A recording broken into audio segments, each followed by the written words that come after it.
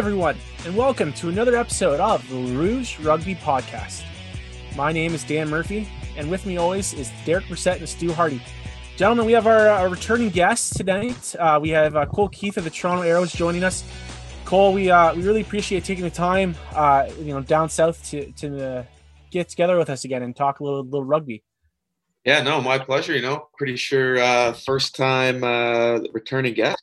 So I'll have tagged on my name for the. Yeah, there you go. First guest. It just made sense to have you come back. Yeah, we saw a little bit of the snack pack stuff being tossed around, and it got me feeling a little reminiscent. Yeah, that's right. Let's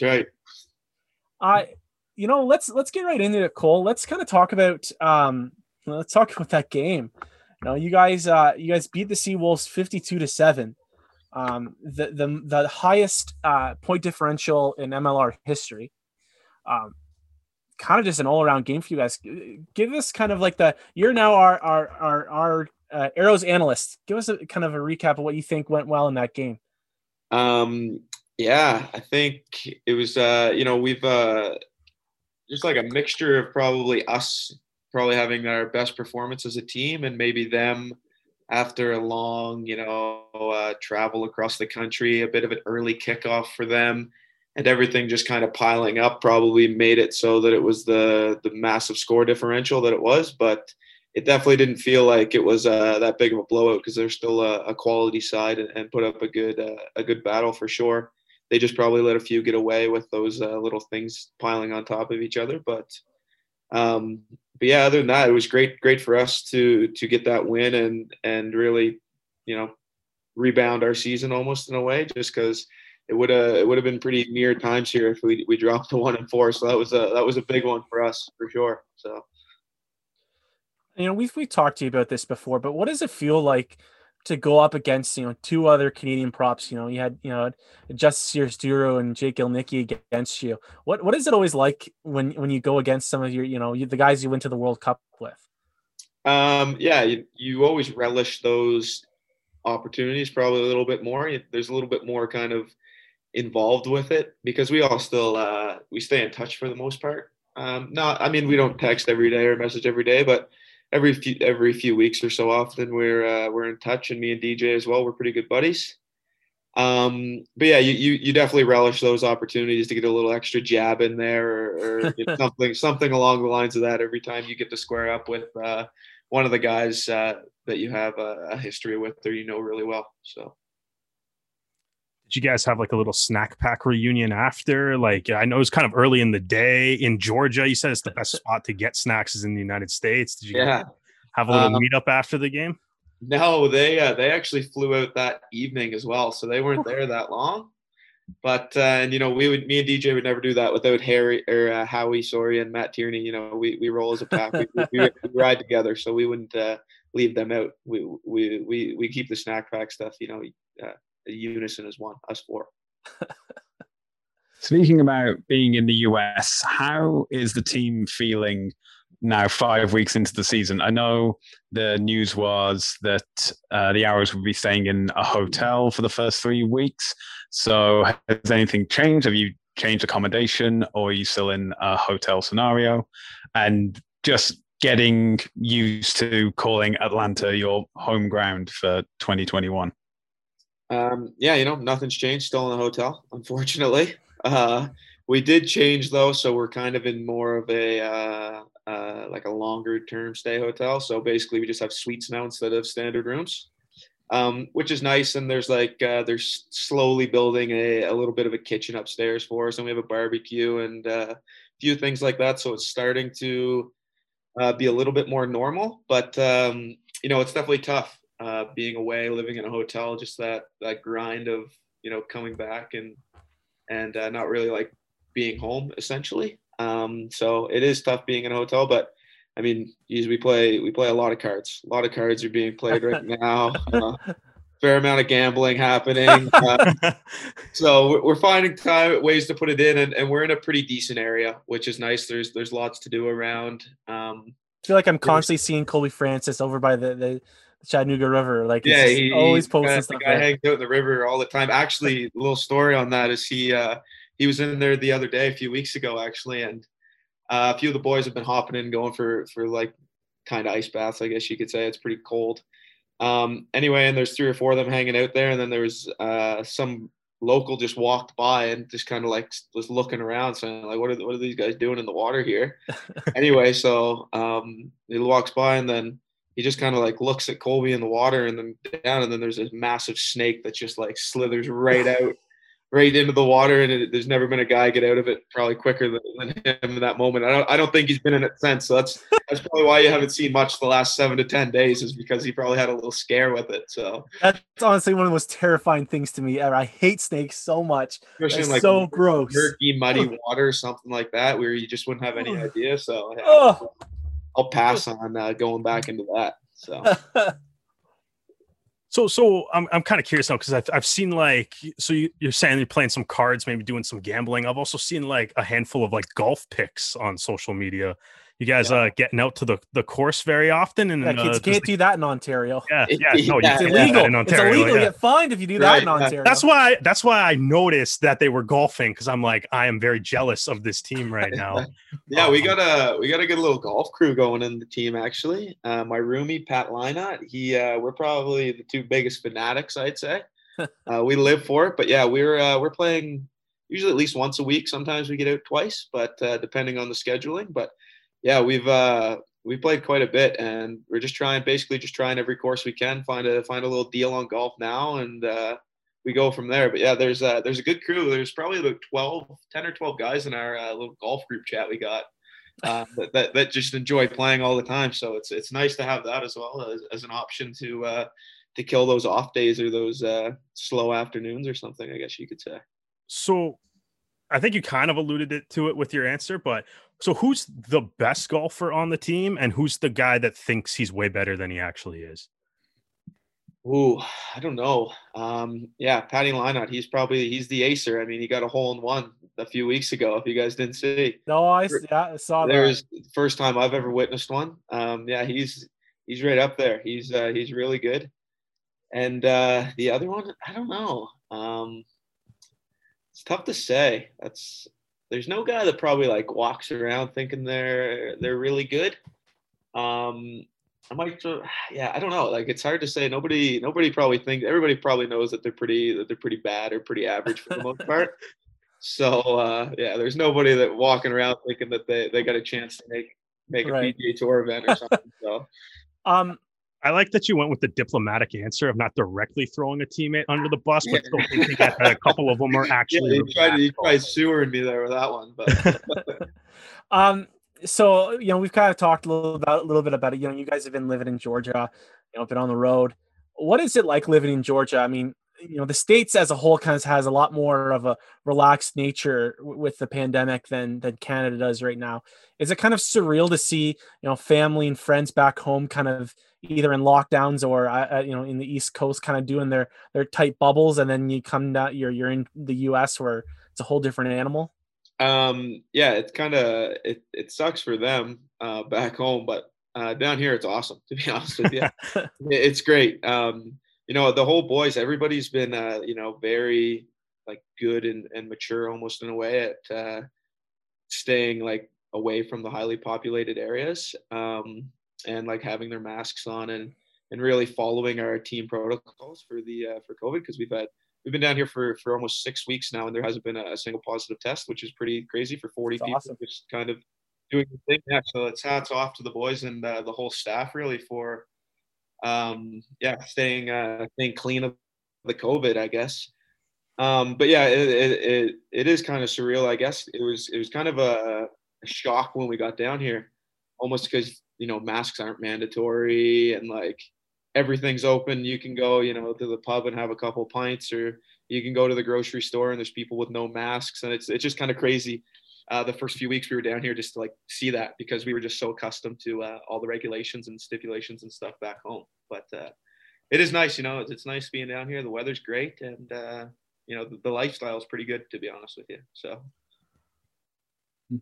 kind of, we'll shift focus a little bit back to more of like the on-field stuff. For the last season and the season prior to, you were playing on the tight head side of the scrum. Now, I guess with the roster kind of being shaken up a little bit toward the start of the season, as well as maybe Rugby Canada kind of looking for it too. You've now switched over to the loose head side primarily, with the exception of the one game where Cortez was suspended and you went back to the tight head side. What is like that transition like going from the tight head side to the loose head side? Is there a lot to that? And like, do you have a preference for which side you kind of play? Yeah, it is a bit different. Mostly the only difference would be obviously in the scrum. Other than that, open field play very similar. Not a real change. Lineouts are pretty much the exact same thing. No real different role. But yeah, definitely in the scrum, big difference. But I'm finally, the last few games now, I'm starting to feel probably the most comfortable I've been at it for loosehead for the next little bit.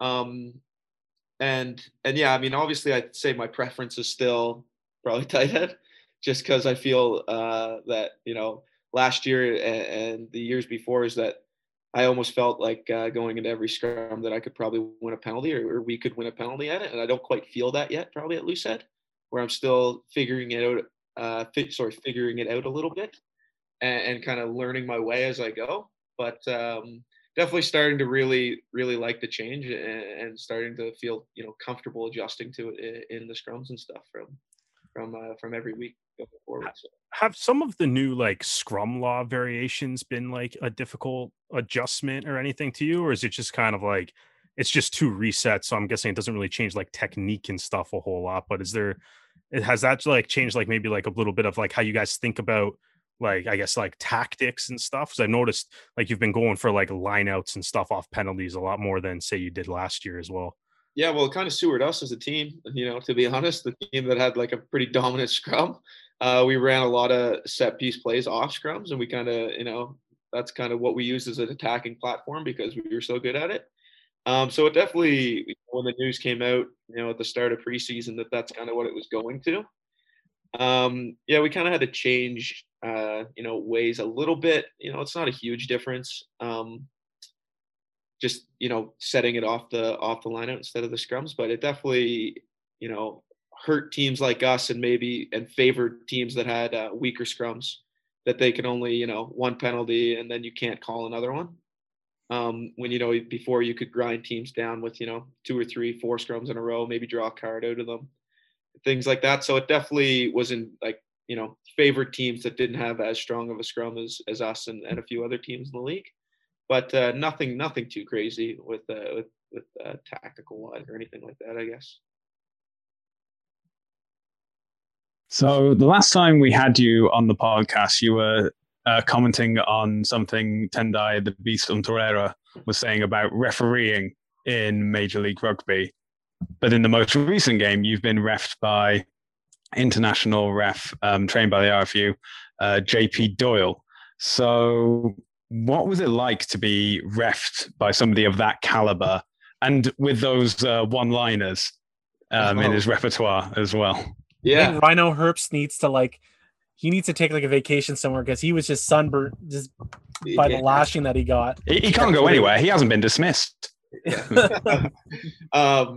Yeah, no, obviously when you get a guy like JP coming to do your game, it's awesome because, I think everybody who watched it can just tell that he's on another level than most of the other refs in the league. He just, the way he controls it and the respect that, he's earned over his career, gives him the ability to, kind of hit you with those one-liners just because he's done it. He's been around the block, he can do that. And, the players realize that.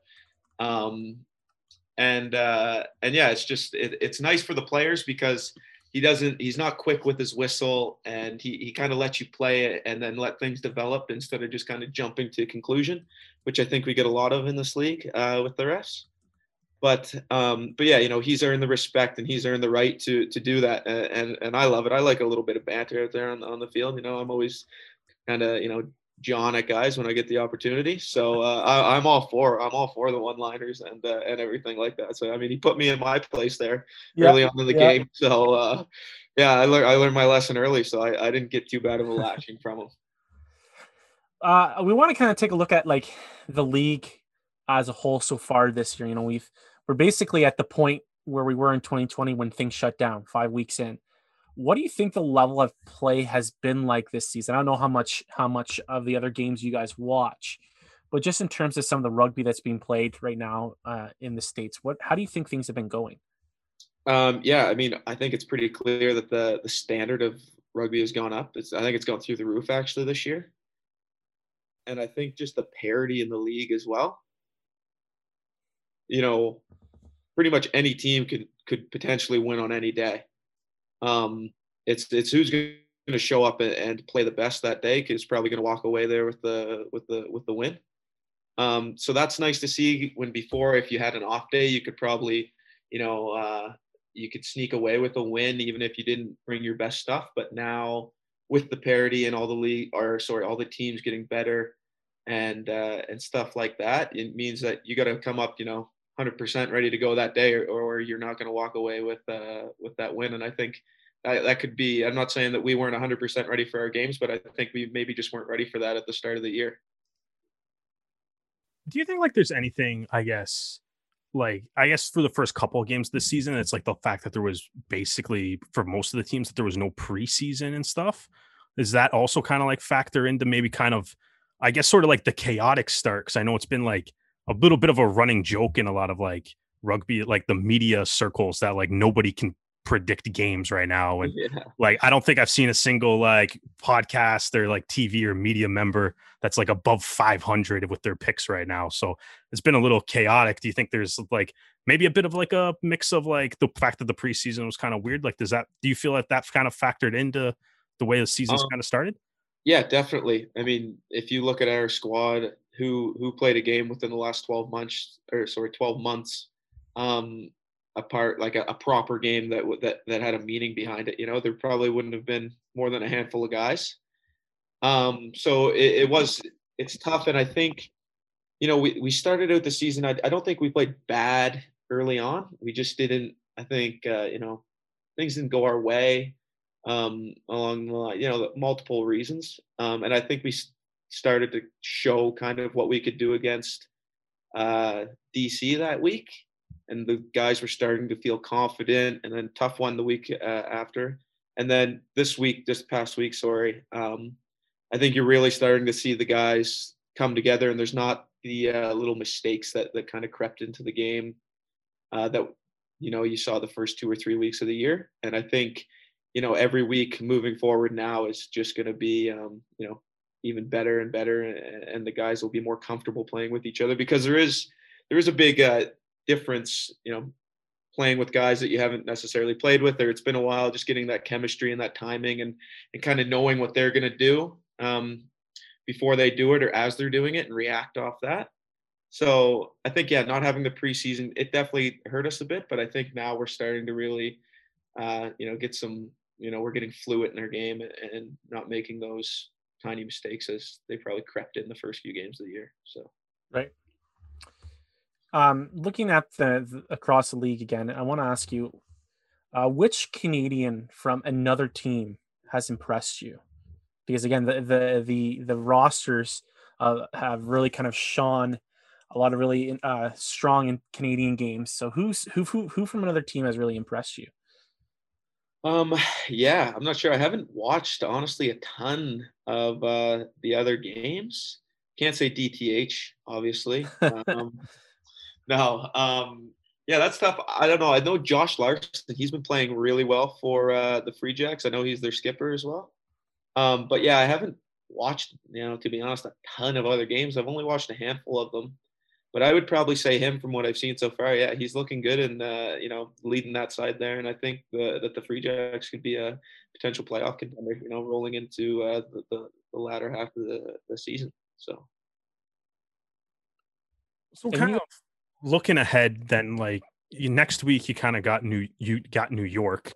And realistically, even as weird as like, I guess the season has been, right? Like if you beat New York, you would be level with the team in first place right now. So it's kind of weird how the season's kind of shaken up. And even if there was a bit of a rough start, but it's like the team ultimately seems like you're in pretty good shape after the first 5 weeks still when you look at the standings. So going into next week, like what are you expecting out of New York, and what do you think like some of the keys would be to like for an Arrows victory next Sunday?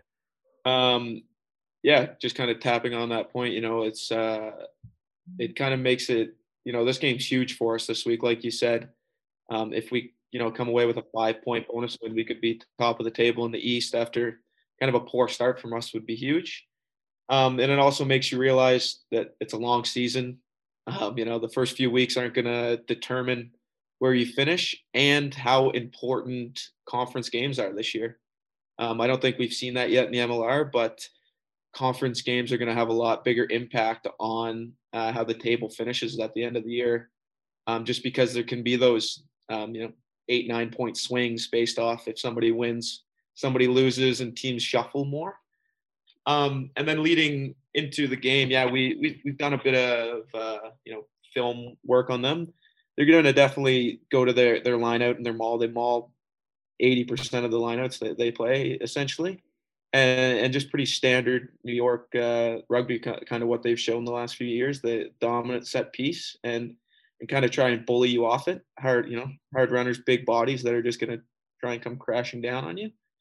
But I mean, if we stick with the systems that we have in place and things like that, I think that we should definitely be able to expose them out wide. We got some flyers out there, and we'll win that battle up front and hopefully create a bit of space for them to get the pretty ones under the sticks. So the 7-point pretty much under the sticks. Yeah, well, I want them. We told them no more 7-pointers. The boys need a little break after we score. We can't. I was going to ask if that's been a point. It's been Brian Ray of the American Rugby News has been really trying to get that rule disallowed just because of how silly it is. Yeah, we want no kick is guaranteed. Yeah, we were running back, and then all of a sudden the team's sprinting up, getting ready to kick off, and I catch my breath. I'm panting out there. I'm dying, telling Parch to kick the ball away so they can't kick it and all this stuff. Yeah, I hate that rule. That's the worst rule they could have played.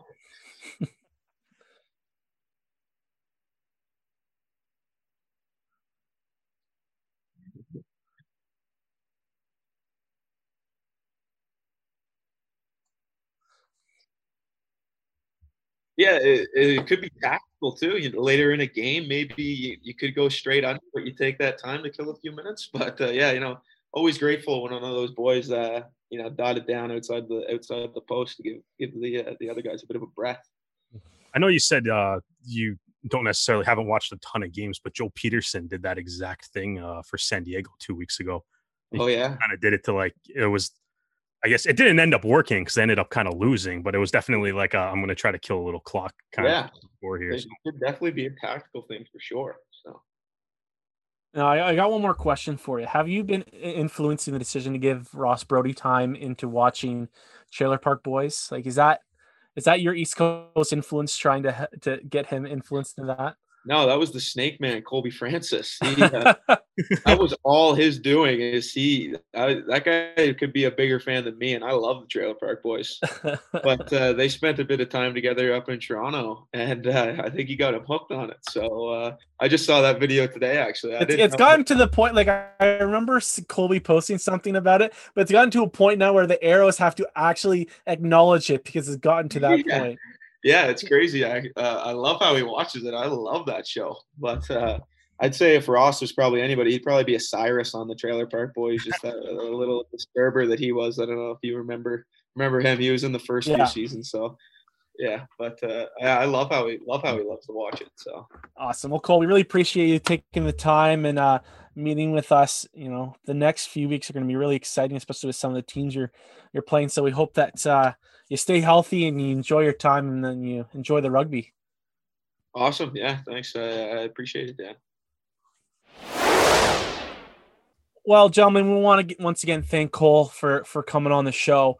He has just had a good start to the season with so much turmoil in the front row. He's had a busy season. 26 carries for 94 meters, 40 tackles, 97 ruck arrivals, And Derek, thank you for finding the stat for me because it is such a good one. He has been credited with 1 lineout steal. So if anyone can find out where he got that lineout steal, I will be very happy because that is such a fun niche stat for Cole to hang on his wall. Good for him. Good for him. Yeah. All right. Well, he's been playing great to start the season. As he like that transition from loose head to tight heads, obviously, kind of different, but I think he's kind of handling it well, and kind of been a bit of a rock for the team too. As for sure, front row is kind of, especially with with Quatrin being hurt a little bit, and the loose head position being totally up for grabs with Brouwer gone, Asiata gone. He really has done a good job of keeping shoring up the front row. Well, guys, let's quickly talk about this Arrows game because we talked a little bit about it with Cole, but I want to kind of go through some of how you felt about that game because boy, it was a game. Especially it's so funny because it's just this outlier. It just kind of stands out amongst the rest of the games, which were all all the other games were great as well, but like all of them were within 5 or 10 points. This game was a blowout. So let's get into it. Kind of, refresh your minds. The Arrows won 52-7. 7 different try scores. Tucolet, Lesage, Brody, Parfrey, McRogers, Higgins, and Cortez. Adams, perfect. 100% with his conversions. 1 for 1 with his penalty. Something about the Arrows and their kickers having great games, against the Seawolves in the last year or so. Mike Shepard for the Seawolves got on the board, and Sima made the kick. How did you feel about this game, guys? What worked well? I think is a great way to get started. Stu? I feel really good because waking up for an early morning kickoff, not as early as on the West Coast, but still before midday.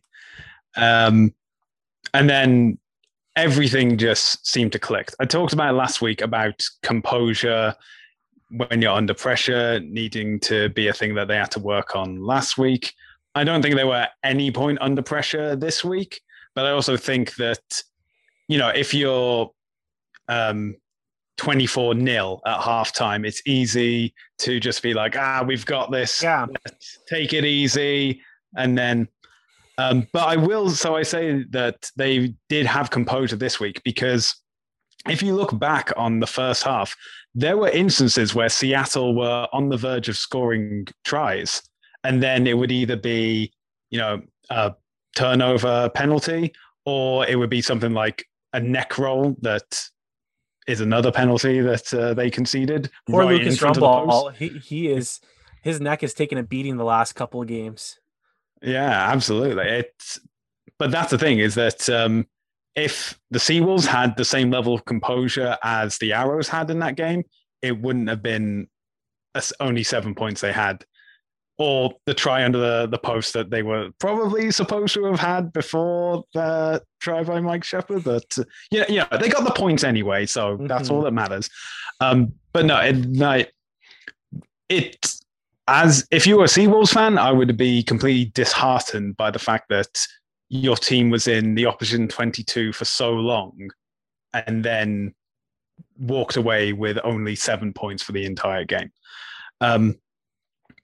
I think what also worked well was JP Doyle, fantastic refereeing as a whole. I mean, it was some of the things he said also in the desert to have him as a referee. But yeah, as in, there was the guy who refereed New York and Atlanta the previous week who had a few one-liners coming out as well. He was very good. But he's a Kiwi ref, isn't he? Yeah, Mike Lash. He refereed New York again this week. And it's literally just him talking to Andy Ellis for 80 minutes. It's hilarious. Yeah. Like a buddy cop movie. Oh, man, it's great. Because that's the thing. I think that because that's the thing.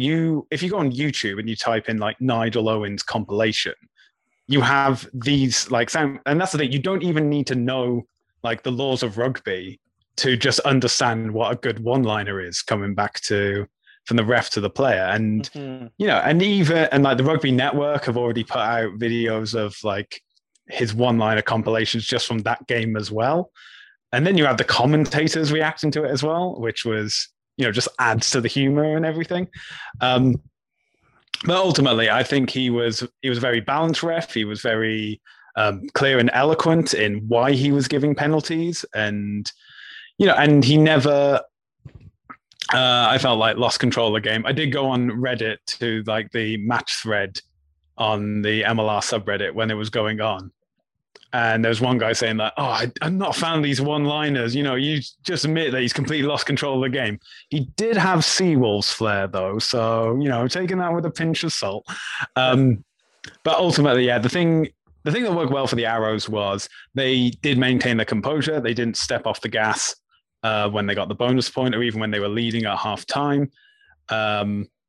You know, and excellent communication, especially in the backs. I think there's already been like a video analysis of Lynot's try, I believe. Pardon?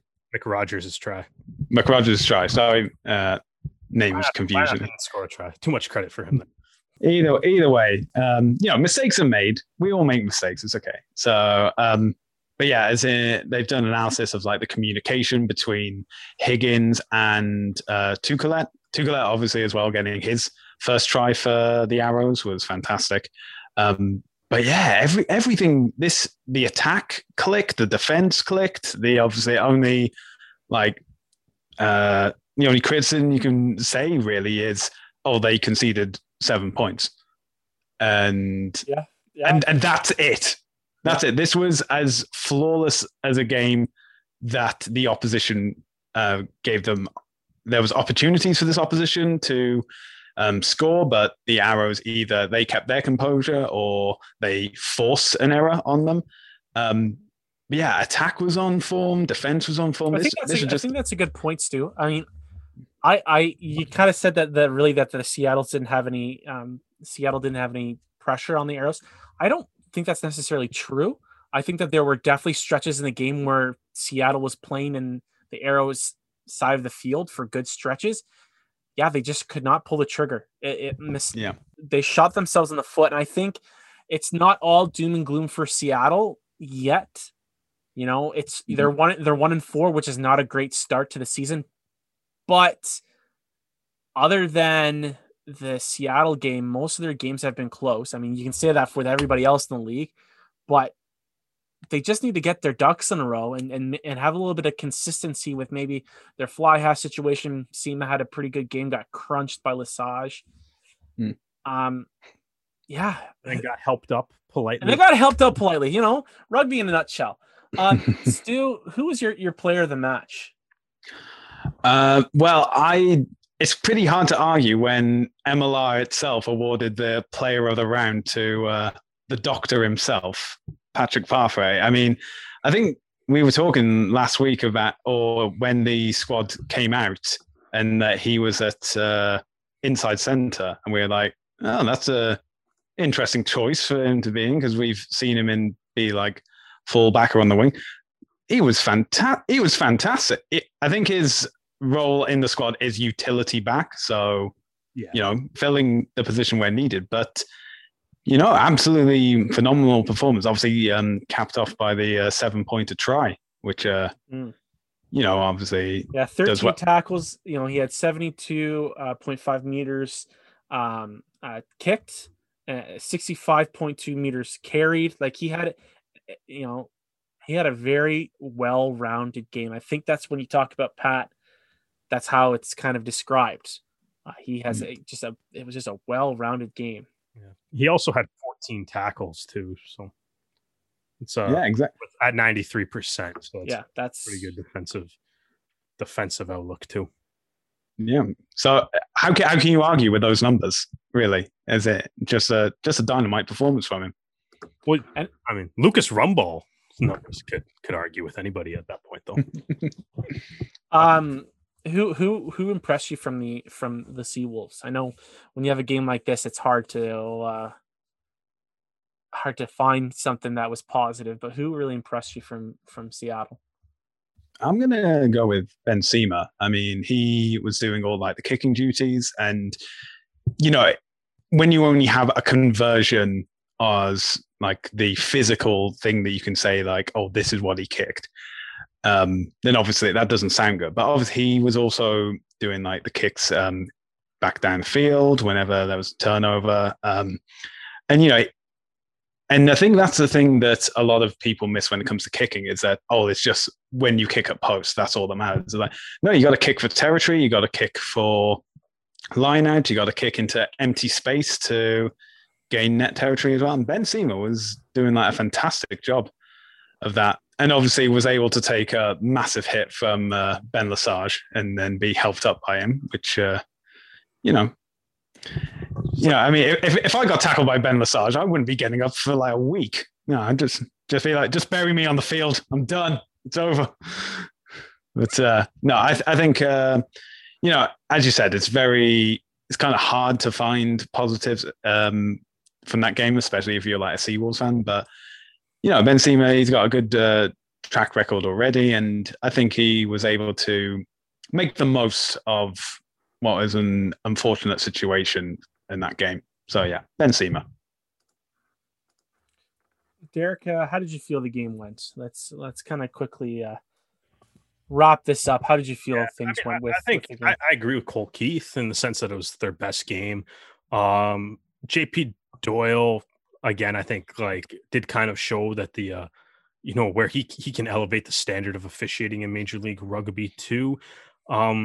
That being said, he definitely owes Kieran Joyce a pint. I hope he gave that to him after the match because that was a try. So unfortunate for Seattle. The one thing with that though is like if that counts, they kind of avoid the mark of, you know, the largest margin of defeat in Major League Rugby history, if that try counts, because they only beat the previous record by 5. So so it's kind of, I mean, he might owe Kieran Joyce a pint for that, but I think like you kind of said, like refs, I don't think referees need to be funny.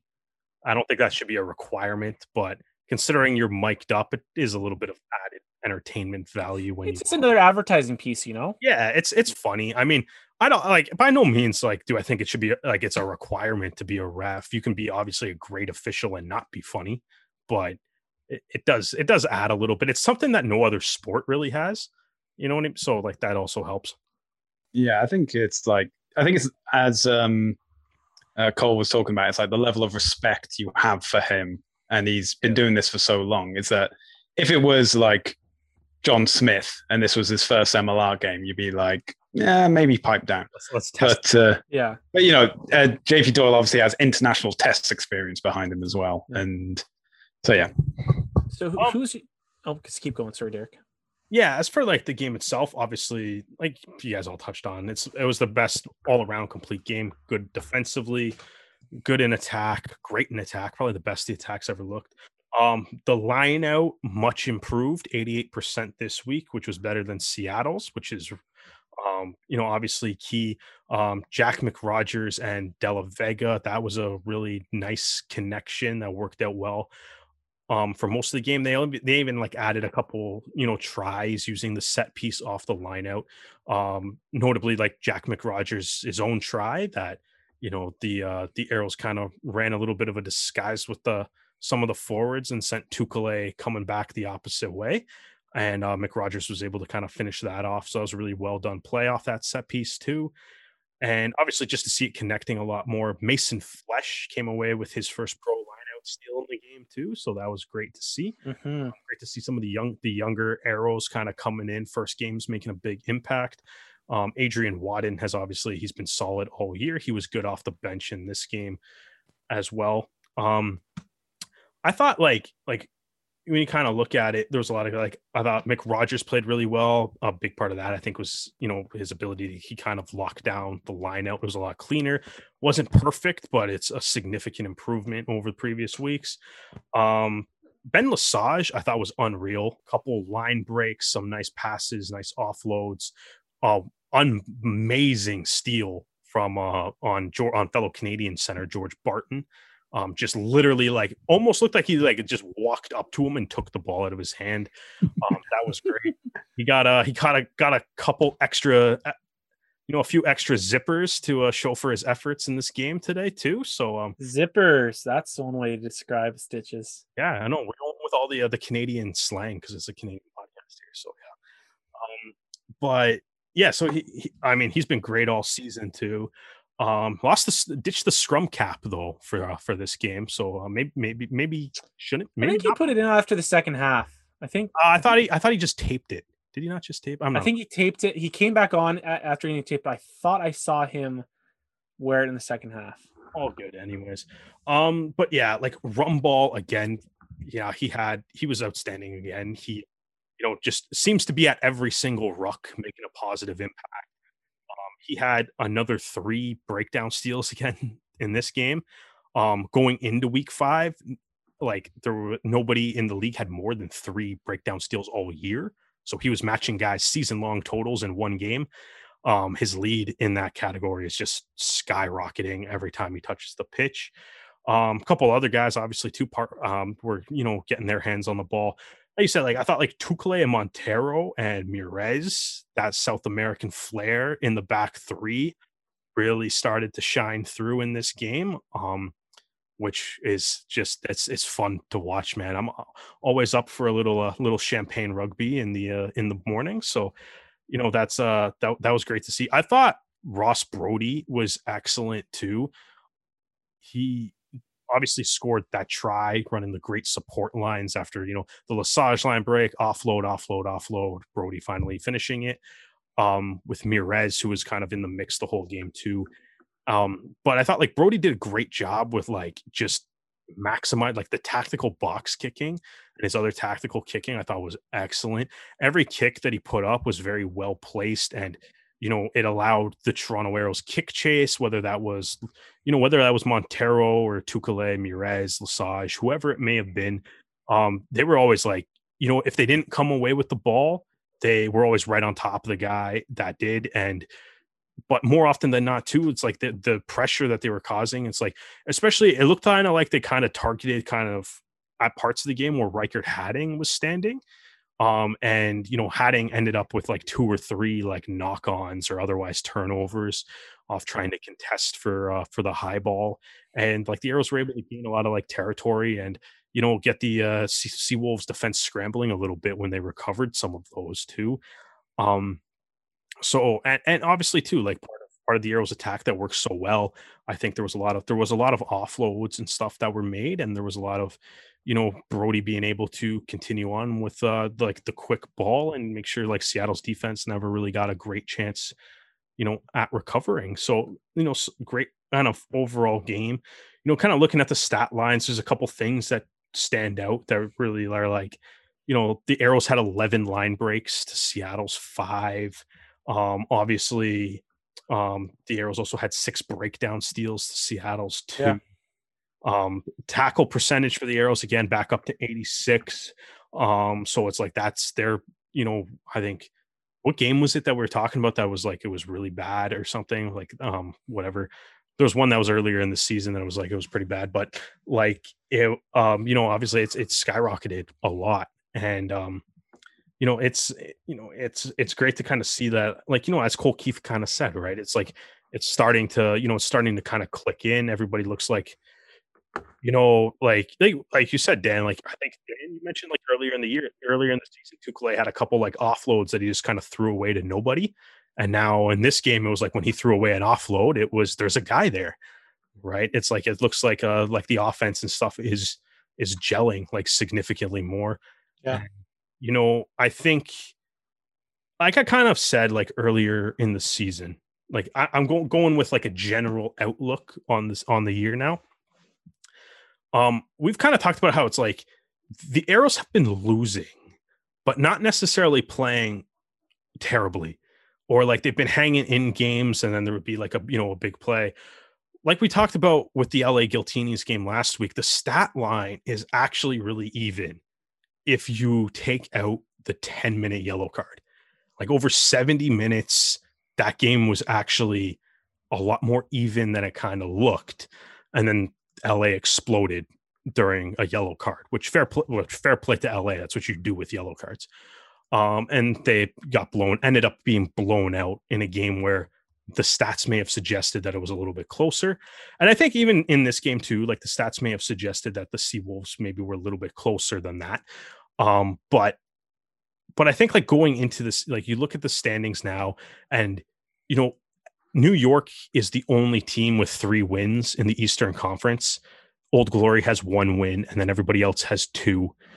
Right? It's like Toronto plays New York next week, right? And like mathematically, like how it kind of breaks down, it's like they're only what, 5 points back of New York, right? Like that's, with the way the Eastern Conference kind of looks, it's kind of crazy because it looks like all the teams are kind of like they're all just throw a punch, take a punch, kind of just in a battle with all the other teams. So it's really close. And even with, starting 2 and 3, I think, going into next week, if the Arrows bring what they brought here, and obviously, Keith mentioned, the line out is going to be key because that's what Rooney does, right? They line out, they maul, and they're probably one of the best in the league at it, right? So, but also you kind of have like Lucas Rumball on the other side, who's probably one of the best players in the league at swimming through mauls and stealing balls, right? So so we'll see. We'll see what happens next week, but that game.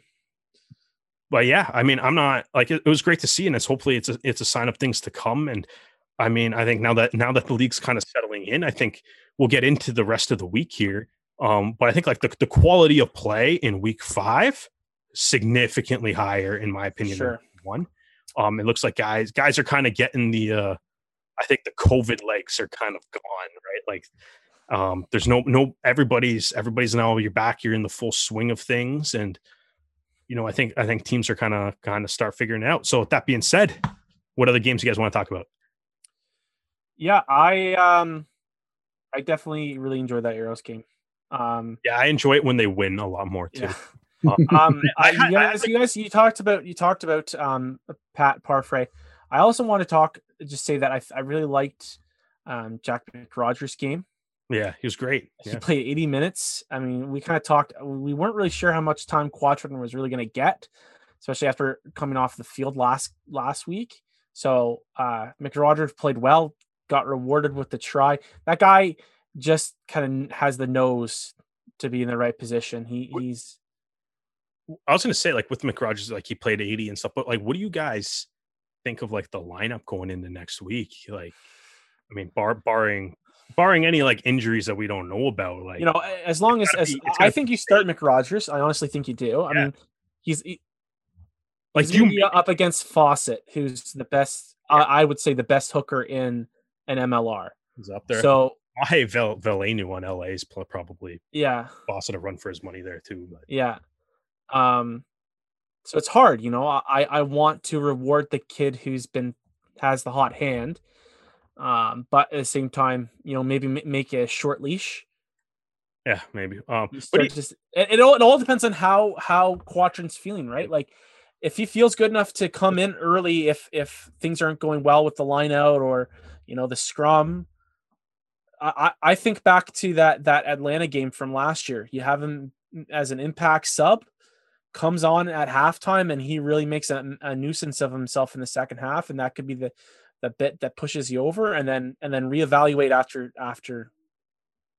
Yeah, I think I'd agree with that. I would keep him there unless like Quattrin, like I have no idea, just kind of speculating and stuff. But yeah, he did come out injured.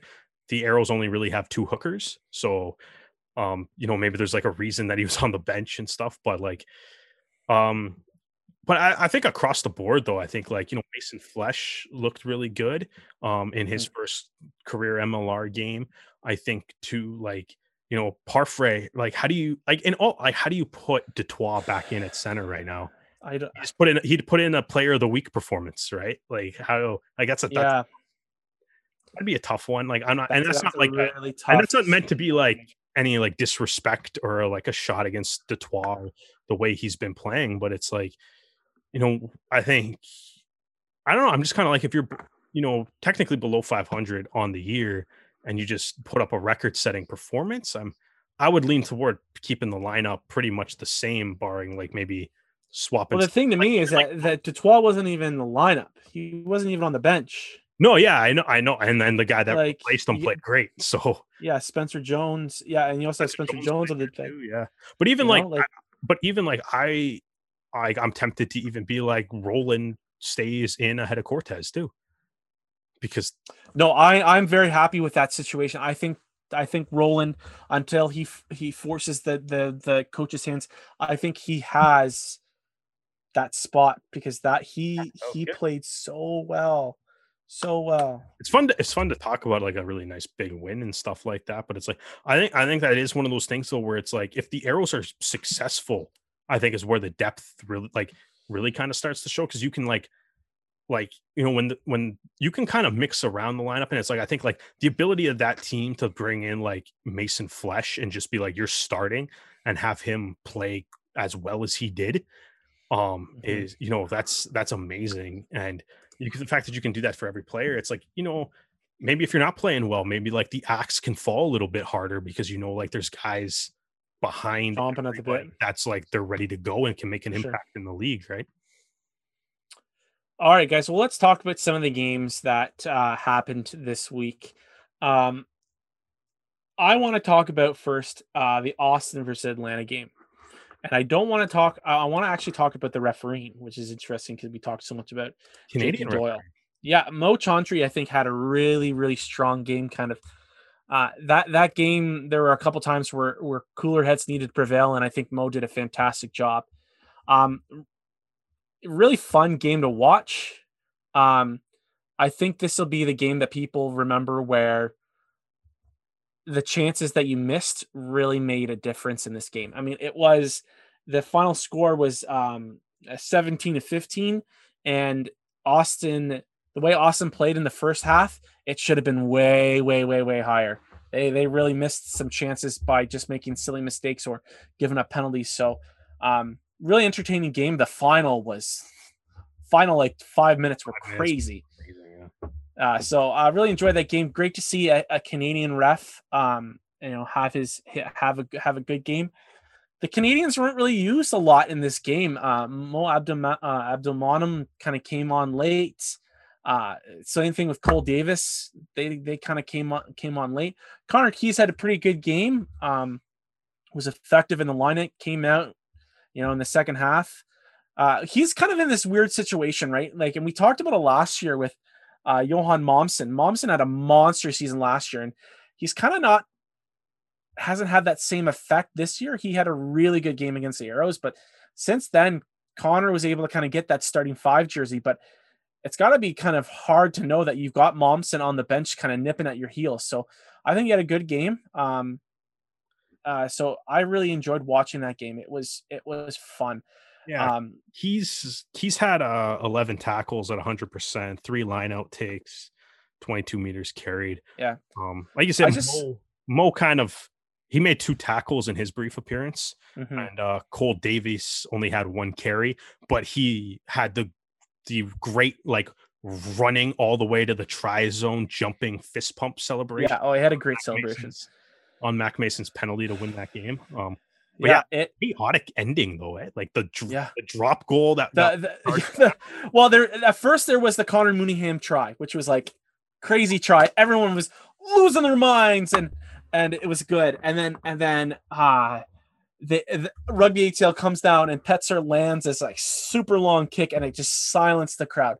And then Austin just charges back down the field, and you're right, that kick gets blocked, but then they get the ball back, and then they pull a penalty, and then he makes the kick, and the crowd was going crazy. It was a fun game. It was a lot of fun, and I really have been enjoying watching Austin this year. They have been my American team to watch and enjoy.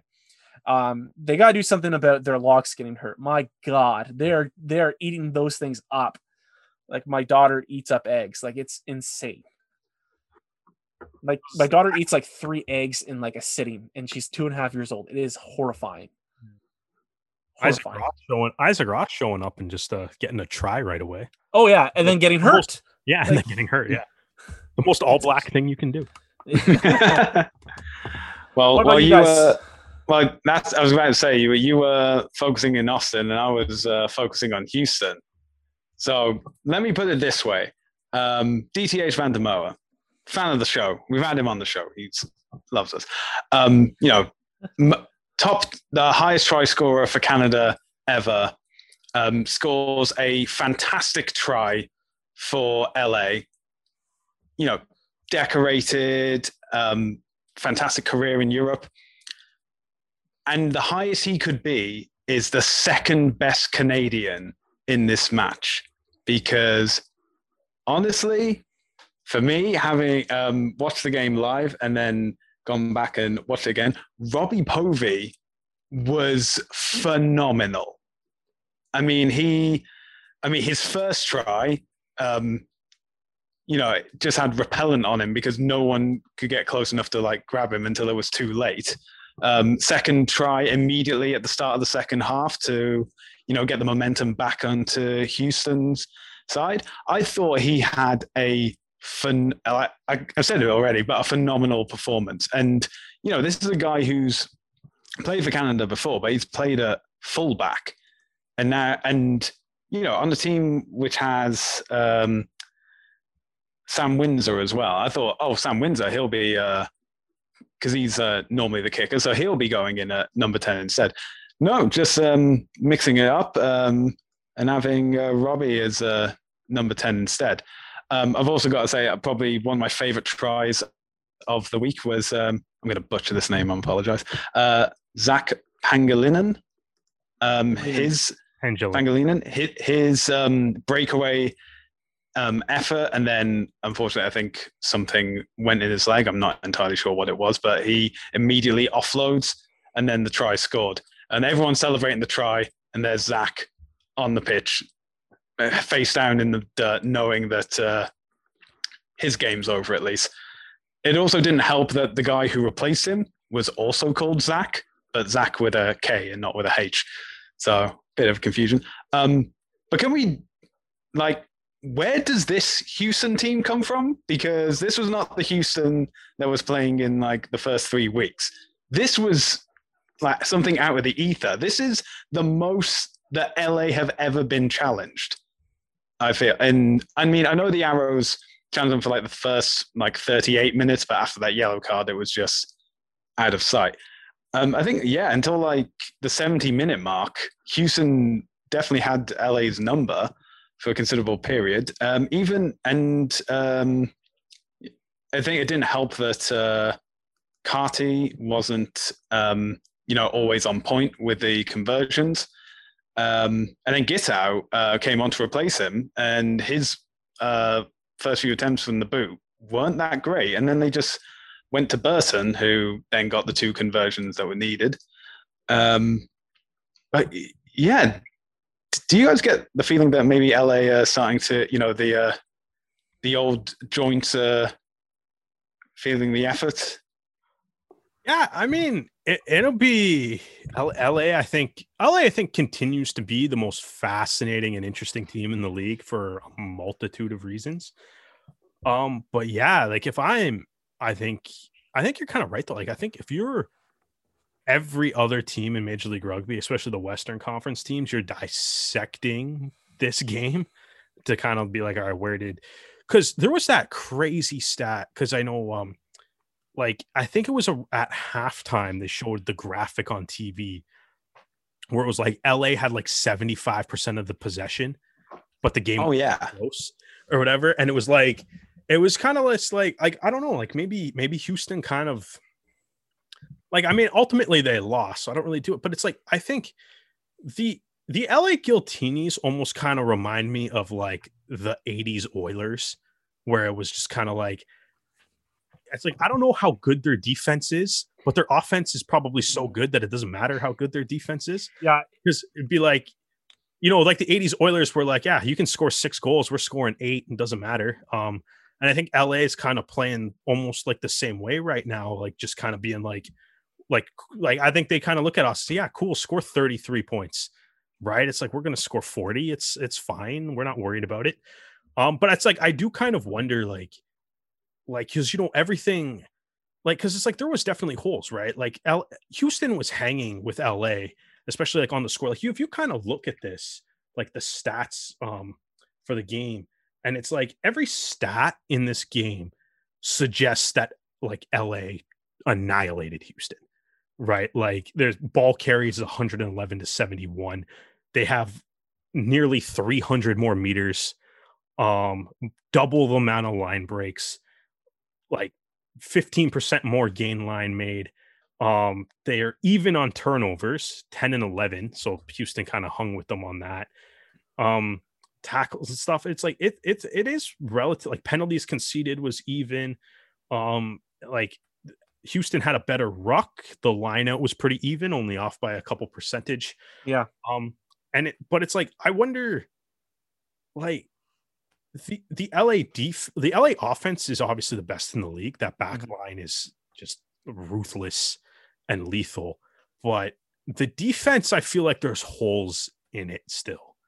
And I wonder if like the way you beat LA is like, I wonder, because it's like I'm very curious to see Austin play LA. Yeah, sorry, Derek. I think that there's one team in the West that can right now beat LA, and that's Austin. Yeah. Just how strong their defense is. And I think just the mobility and the size of their back line is going to be really interesting to see. And then like I can see a team like New York or Rugby ATL having a really a good chance of beating them. I don't think LA is like infallible. I just think like I mean, but that's it. Like I don't think anybody in the West can beat LA right now. I think is though like I wonder though, like what I'm curious about right now, and I mean like smarter rugby people than me will have to be the ones to figure it out. And I'm hoping those, and presumably those guys are coaches and stuff in Major League Rugby. But like I wonder if the way to like, you know, there's a lot of talk about like how do you stop LA's attack? And maybe what if the answer to that question is just you don't, but you do what Houston did and just attack back. It's like if you touch the ball, just like, yeah, sure, like started the game, just be like, all right, cool, we're playing LA. Just have your captain walk up to Dave Dennis when they're, you know, doing the coin toss or whatever, and just be like, hey, bud, man, race you to 50. Yeah. Like, let's like, who cares about defense? Let's go. It's like, well, that game had Povey, Hildenbrand, Albornoz, and then Liam Murray unfortunately was not used. But it was really cool to see DTH take the time to take a picture with some of the lads and post a photo about the academy, the Pacific Pride Academy, which is a really cool kind of acknowledgement of where MLR is right now with some of the growing Canadian stars and now having a legend in the league and where it's going. It was a cool little bit of kind of self-awareness for Rugby Canada. Albornoz was also fantastic in this game too. He had 12 tackles, which was second on the team, breakdown steal, 14 rucks, which was also second on the team, a couple clean outs and stuff. So it was I think that was his first like really like big MLR. Right. So it was good to see from him too. We're going to quickly blow through the rest of the games, guys. NOLA versus New England, another close game. Swamp rugby is what I described. Bayou rugby. Bayou rugby. I thought I would see Shrek kind of walking through the pitch. It was so swampy. Might as well, man. Josh Larson had a good game. Cole kind of talked about it. He was on the flank this game wearing the 6 jersey, but I thought he had a good game. No Canadians for NOLA, which was a little strange to see. Eric Howard pulled out at the last minute due to maybe he saw the pitch and said, I'm okay, guys. The knee, it hurts. So, too bad. I don't want to say from a Ospreys fan point of view, this was Hanno Dirksen's first game for NOLA, I believe, coming off the bench. How did he do? He did pretty well. I mean, I think it's like the best thing is that he was his first game for NOLA was in the Mardi Gras kit, and now NOLA just need to ensure that for them to win every other game going forward, that has to be their kit. But Dirksen it was a pretty sweet kit combo. I love that New England jersey. So I do not envy the guy that had to clean New England's kit at the end. Oh God. A white kit in that. Dude, at least the Mardi Gras kit, that's gonna hide dirt a little bit. You would probably get away with But man, you gotta if you gotta go play in the. I think those are the charity jerseys at the end of the season. You don't use those jerseys. Nice, again. Yeah. Those are the Bayou Rugby. Yeah, charity. The more mud, the more valuable. Exactly. Yeah, it's got to have a certain smell to it, and yeah, it'll be great. Yeah. That's why prop jerseys go for a lot more. I don't know. I think maybe to like clean it, you just have to do one of those like diving tries and then hit the puddle of water outside the try zone, and that washes all the mud off. And what's great is you don't even have to make sure you stay in touch when you do it. Yeah, it's fantastic. These are awesome, absolute animals. San Diego and Utah also clashed. I don't know about you guys. I didn't watch this game because it was on CBS Sports, and then I've been watching the Arrow game so much that I haven't had time to watch it again. Travis Larson was in the game, but unfortunately Michael Smith was not used by San Diego, and then Utah didn't use Fraser Hurst. So in terms of Canadians, it was a lighter game. This is the second time that with Baska in the lineup that Utah has elected to not use Hurst. They just rolled Baska the whole game. So interesting kind of situation for the young Canadian scrum half to kind of find himself in. It's like, hey, I kept you as a float at the scrum half position. Now you're not going to use me. What's the deal here, guys? Stu, coach. You looked like you were going to bring in some thoughts on this game, Stu. I thought one thing that was very respectful is obviously Mikey Teo, former Legionnaire, now playing for the opposition, scored a try and then immediately ran back to his own half. You know, you don't want to be celebrating against like your old team, even though that it seems like all the other players were more than keen to celebrate. Also, Hagen Schultz had a fantastic game as well, you know, scoring 2 tries, especially I think it was the try at the end or the penultimate try for Utah that really helped them out because, you know, now they had able to get a losing bonus point. But you know, San Diego, even though they said they were coming home, California, you know, halfway there. But you know, ground they use is Dignity Health Sports Park, not the big stadium, but one of the grounds there. It looked pretty good, actually. You know, I was worried it was going to be, you know, eye-level camera like we had in Las Vegas, but glad it wasn't. I've snow globed that game out of my mind. I forgot about that. Speaking of new stadiums too, we got New York and DC kind of did battle. It was kind of like nice to see like the ball diamond behind the pitch. See, like, that's what I was wondering because I'm trying to think now of how wide like the rugby pitch is, and like because the other side of the pitch, like the side that was closest to the camera, you could see the warning track. And I'm like, what's a home run, like a deep center home run here? Like, can you imagine they're playing a game? You see a ball come flying. I feel like they don't play at the same time. Dan. Yeah, I think that's. But if someone's messing around, like you know, practicing their swing, and you see a dinger come by, the fly half goes to kick the ball for you know after a try and gets dinged. Yeah. Are the posts like in play? Do they leave the post in for for baseball? Kind of like what Houston used to have back in the 90s, just random poles and hills and stuff on their pitch. It's just, you know, it's home field advantage. These are the questions that Derek asked. Exactly. This is why we're talking about the podcast because I want to know if anyone's ever hit a 600-foot home run over a football game at this baseball. Okay, to go back to the sport that was actually taking place on Sunday. There was a curling match. Yeah, I know, fantastic. Actually, no, really interesting thing. So Rachel Holman won a Grand Slam yesterday after giving birth to a child like less than a month ago. That's impressive. That's amazing. That is insane. You know what? That's absolute credit to her. That's fantastic. Yeah, you know what? You can bring up that curling fact. That's really cool. You can bring up that. I'll allow that one. Okay. Anyways, but to go back to the actual sport that was playing on the Rugby Network. Yeah. When this will go.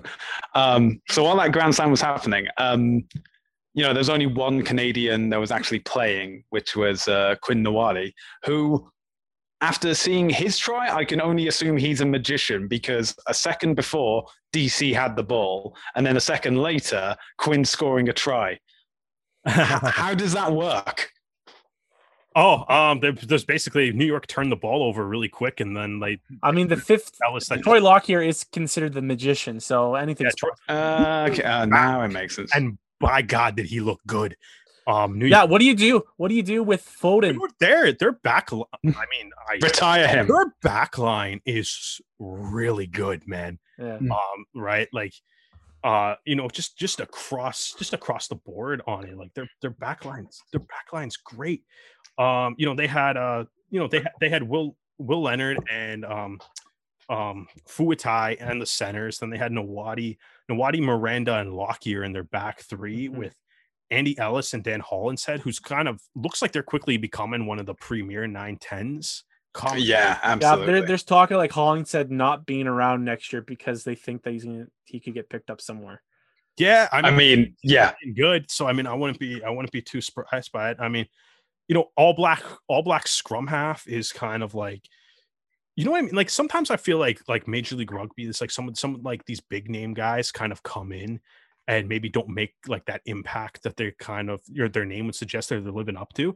But it's like New York looks like they have an all black playing scrum half for them right now, and I think it really shows. Yeah, I feel bad for Connor McManus. His game IQ is so ridiculously high and stuff that like even like the stuff that he kind of tries to do and like the way he talks to refs and stuff, you can tell it's like there's a method to the madness through everything. Yeah, Lockyer was amazing coming back. Just slicing through defenses. All right, picked up a try. Hollinshead had a try. Ellis had a try. All the big names had a try. Fawcett, obviously, the token Rooney lineout maul try. So, Errol's got to watch out for that next week. Quinn Nawadi, though, man, he's gotta say, obviously we kind of talked about last week how deep Rooney is at center, and I mean Lockyer shifted around and stuff, that's adds to the mix too. But like I'm starting to kind of like Nawadi on the wing, man. Like especially like when he gets the ball in hand, he's big, he's tough to bring down. He's taken advantage of the like he's finishing strong. Second try in 2 weeks here, but he's also like he's playing well on the defensive side of the ball too. He made 100% of his tackles in this game. Sticking it out for like the full 80 minutes once again. I think it looks like New York really likes him there. So, hopefully, like let's get him playing time. Keep him there. I'm okay with it. The back line too. I know I kind of complained about it a couple weeks ago, but yeah, I agree with you, Derek. Dude, yeah, he's looking good, man. And it's like it just adds another weapon to the repertoire, really. Like if you can do both, you kind of wait. I mean, earlier in the pod we talked about Pat Parfrey, and a big plus on Pat Parfrey as a player is just ultimate versatility that he has, that he can play basically everywhere. Right. So it's like you kind of add that to your repertoire. It works. I mean, it's working out really well for Rugby United New York here too. So hopefully like they're at the top of the league right now, right? So hopefully their success can kind of with Nawadi on the wing, or maybe that back line will continue to click. It's kind of a scary back line. Yeah, let's not have them click next week. Yeah, let's not have them they can start clicking on week 7. Also, the jerseys that they wore, really, really nice. Yeah, I was actually jerseys or whatever. 5 weeks into the season, like on the kit reveal, I don't remember if I was like too high on them, but like now that I've seen them for 5 weeks, they're one of my favorite kits in the league. Like something I didn't realize is on the left sleeve is a map of the New York subway. Oh, that's cool too. Like, yeah, there's like both the blue and the orange kit too. I really like the orange one. I think they got 3. Yeah, it looks good. So it's really, really good. The new logo is 50 million times better than their old one. Yeah. All right, guys. So we got a little bit of news because we want to talk about. Did we miss a game? I feel like we missed the game. No, we didn't miss a game, did we? Nope. We got everything. No, we got everybody. We got it. Threw that a little bit faster. We want to talk about the Saracens, but the women's Saracens because Sophie de Good had probably one of the best tries in women's rugby this season, and also just had an amazing. We talked about her when we first started this podcast when Aaron Castro came on and talked to Derek and I about what was it called? The Super Series. Yeah, I think that's what it was. Super Series, California for like California, and de Goody had a great performance there. And one of the strange things is she's a back rower that kicks. It's amazing. And we hadn't seen it with the Saracens, but personally, she scored 18 points, scoring 2 tries. Just an amazing performance. And you know what? Emma Taylor was on the blindside flank and scored a try, and Alicia Corrigan was also on the left wing for the Saracens that had a great game. So hats off to all of the ladies of the Canadian ladies of the Saracens for having a great game and keeping themselves in pace to finish at the top of the table. It's great to see this. Unfortunately, with that World Cup being postponed another year, next season things are going to be up in the air, especially if the Premier 15 stay with that weird law that they're trying to introduce to restrict internationals. But I don't think that'll happen. Yeah, I hope it doesn't happen. I hope it doesn't happen. But anyways, cheers, ladies. Great game. All right, guys, let's finish off with our predictions. As it stands, Derek and I are tied with 13-13-1. The Toonie is 3-3. And then Stu, you are 8-18-1. So technically, the Toonie is currently beating Stu. Sure. We'll winning percentage. Sure. Toonie. The Toonie is beating Stu. Actually, the Toonie would technically be beating all of us. All of us. He's 500. We are not. Yeah, we're not 500. We're 13 and 13. We're almost 500. All right. First game, guys. Does anyone have a coin ready? Because I do not have a coin. Stu has the Toonie. Stu's got the Toonie. The official LaRouge Rugby Toonie. All right. Atlanta is it the versus same Toonie as last week, Stu? Yes, it is. Because he can't go anywhere to spend it. No. You cannot spend that Toonie until at the very least the season is over. Unless whoever wins the pool wins that Toonie. And if it's the Toonie, I don't know, wins us. The Toonie will get framed. Yeah. Toonie will get framed. Yeah. Okay. Atlanta versus NOLA. Derek, who are you picking? Oh man, big rivalry game here. Yeah, I guess Atlanta, a little bit of a skid. I see that Dan is typing NOLA, so you know what, Atlanta. Okay. It's a strategy that's working well for me so far. Stu, who are you picking? I picked NOLA. I'm in shock because obviously, and this is at the gold mine, isn't it? Or is it in Atlanta? Okay. Because I think. Let me check that. Let me be sure.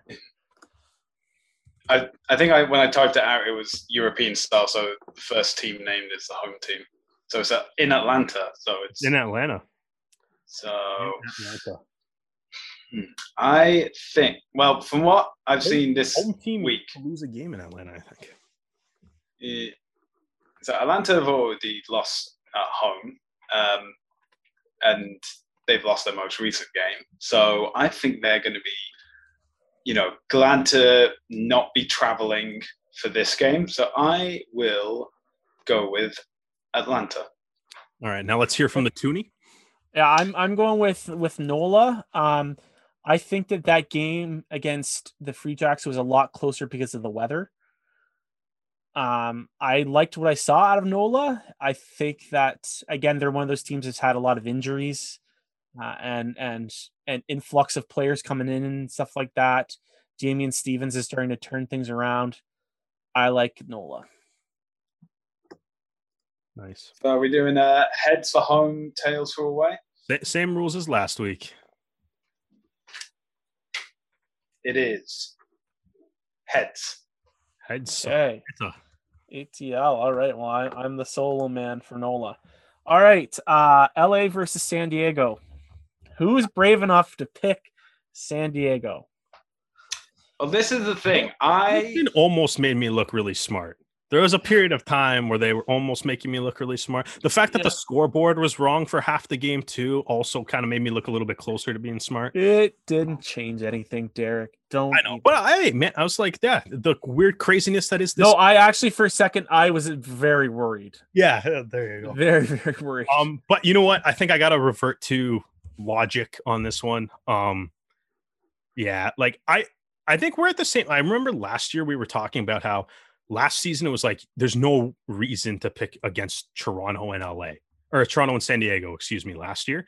And I think now, 5 weeks into the season after LA's played 4 games, I think we're hitting that territory where it's like, it's literally like, if you're just looking to be like straight up, who's going to win this game, who's going to lose this game, as far as like a pick goes, I think until LA loses or you have a reason to really pick against them, like, I don't see how you can do it right now.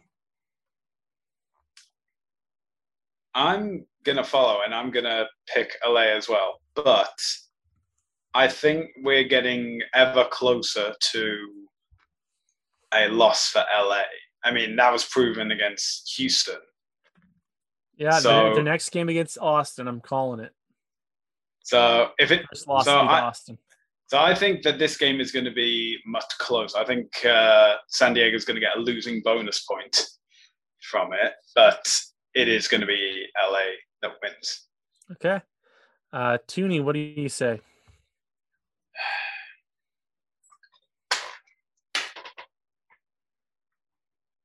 San Diego. It's tails. Oh, God.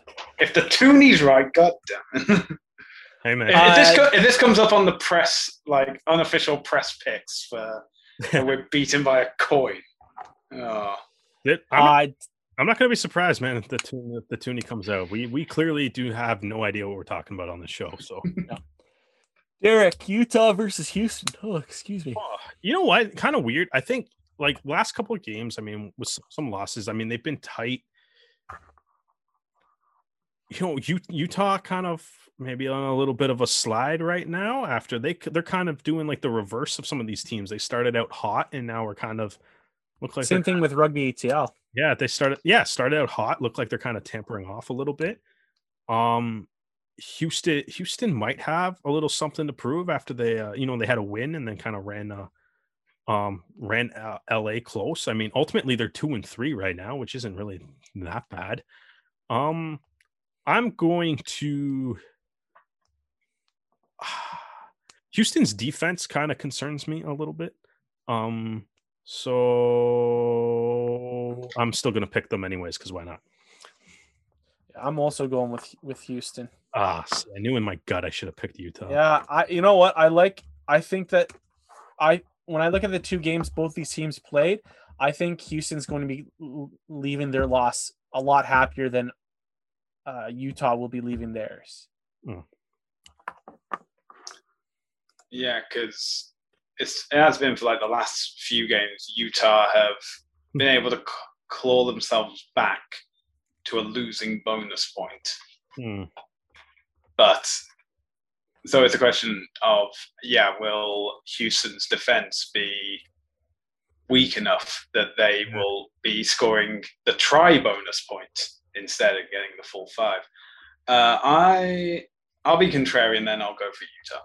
You know what? I was going to say, actually, like one of us better pick Utah because this would make absolutely no sense to have all three of us pick Houston. All right. Ready for Tooney? Go, Tooney, go. You should pick Utah, too. Picks Utah. It is heads. We have See, it's so weird because I feel like I'm sitting here even thinking about this pick, and I'm like, I don't know how much faith I have in Houston's D. Do you want to change it? No, because I already said it. You can't go back on it. I'm just pointing out that I absolutely go back on it. It's so arbitrary. You can. It's fine. I'm not going to judge you. Houston's kit's cooler. I'll stick with them. Why not? All right, New England versus DC. This is a really interesting one. Let the Tooney pick first. I want to hear what the Tooney says. Yeah, what does the Tooney say? I'll tell you guys. I'm going to go with New England. The Tooney also goes for New England. Hey, Tooney! You know what? I don't trust this Tooney. I'm going to go for DC. DC, okay. That's fair. Yeah, it's Also, how do we feel about a Sunday game? Quickly, how do you guys feel about the Arrows playing on a Sunday? That's fine. On the Sabbath? How dareth thee? That is the Lord's day of rest, damn it. I don't know, I don't mind it. It's another day. Yeah, there's games on like Wednesdays and stuff later in the year too, or like Monday, Tuesday. There's a couple random Wednesday, Thursday, and Friday. I think are the only. Yeah, there's some random like midweek games or something later. So I mean, it's not that weird. I mean, the Arrows played all their home games in 2019 on Sunday. It's not that weird. It feels more normal that they're playing on Sunday, to be honest. Sure, that's fair. Stu, who are you picking? New England or DC? I think New England are on the ascendancy, and obviously being back home is going to be a boost. So I will also say New England. Okay. Toronto versus New York. Toronto. Let's see if the Toonie is going to be traitor again. I know that's not a very Canadian team. They are also going with Toronto. Tails. Good. Good. Austin versus Seattle. Can Austin go 4 wins in a row? As much as this kind of pains me, for the same reason that I picked LA, like Seattle, I think as weird and as sad as it is, as they are the defending 2-time and only champions, I think we're now at the point where Seattle's got to show you something in order to pick them. So I think you got to start locking in like LA wins every game and then just pick whoever Seattle's playing. So it's like no one's really been able to score against Austin since like their first game too. Like they've had some low point totals. So it's gonna be tough. I think it's gonna be tough for them to crack. So got to go Austin.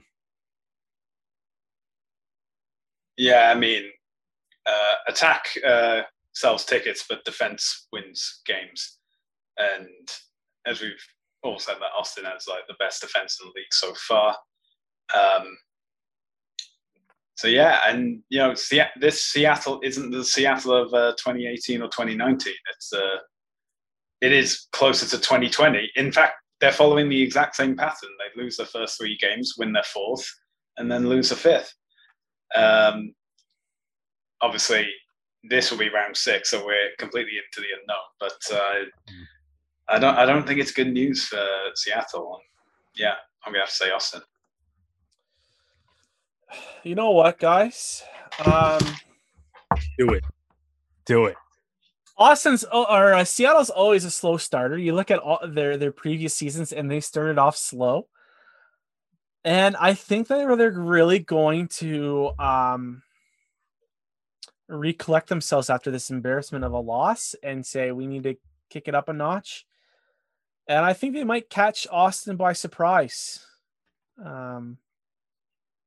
You know what? Just for the hell of it, I'm gonna say Seattle. I'll say Seattle. Yeah. I'll give it a go. I honestly, here's the thing: is I got a little bit of a lead over Stu, so I'm. And then the ego came in and just cannot be the same anymore. You know what? I'll take this little loss. Like I honestly think, like, kind of looking at this, like I don't know, we got to come up with like a prize for us or something. Like whoever. I have an idea, if you guys are entertained, is that whoever has the worst record has to make a donation to either the Arrow's choice of breast cancer charity, Sick Kids, or Terry Fox Foundation. But you want the Arrows to pick what we do? Is that as in we can pick, because I know that the Arrows do like their breast cancer game. Yeah. I don't know what the specific charity they donate money to is. We can sort out charity. I like that. I like that idea. We can sort out which actual charity. And also, I can say this because I'm currently last in. If anybody has a suggestion, listener suggestion for the charity, we'll do that. Yeah.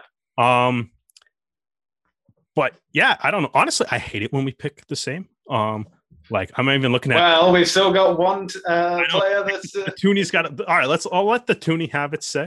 But I think like, Stu, as you kind of flip the coin here, but I think like I think one of the things is like I think like all the time when you look at like these types of pools and these types of games, I think it really comes down to like who calls like the upsets the most or whatever. Like LA is gonna lose at some point. Right. But like I said, it's like, why would you ever pick against LA? The person that'll probably like win these at the end is going to be the person that's like, yeah, LA is going to lose here and actually calls it and stuff. Right. I think that's right. Like if LA wins, it doesn't do anything for us right now. It's just they win. Right. Yeah. So it's like, yeah, they win. It's a game for everybody. We all did the same. It makes it a little bit more interesting when all the picks don't necessarily line up. And who did the Toonie pick? The Toonie picked Austin. Nice. Toonie. All right, guys. $2 Gilgronis.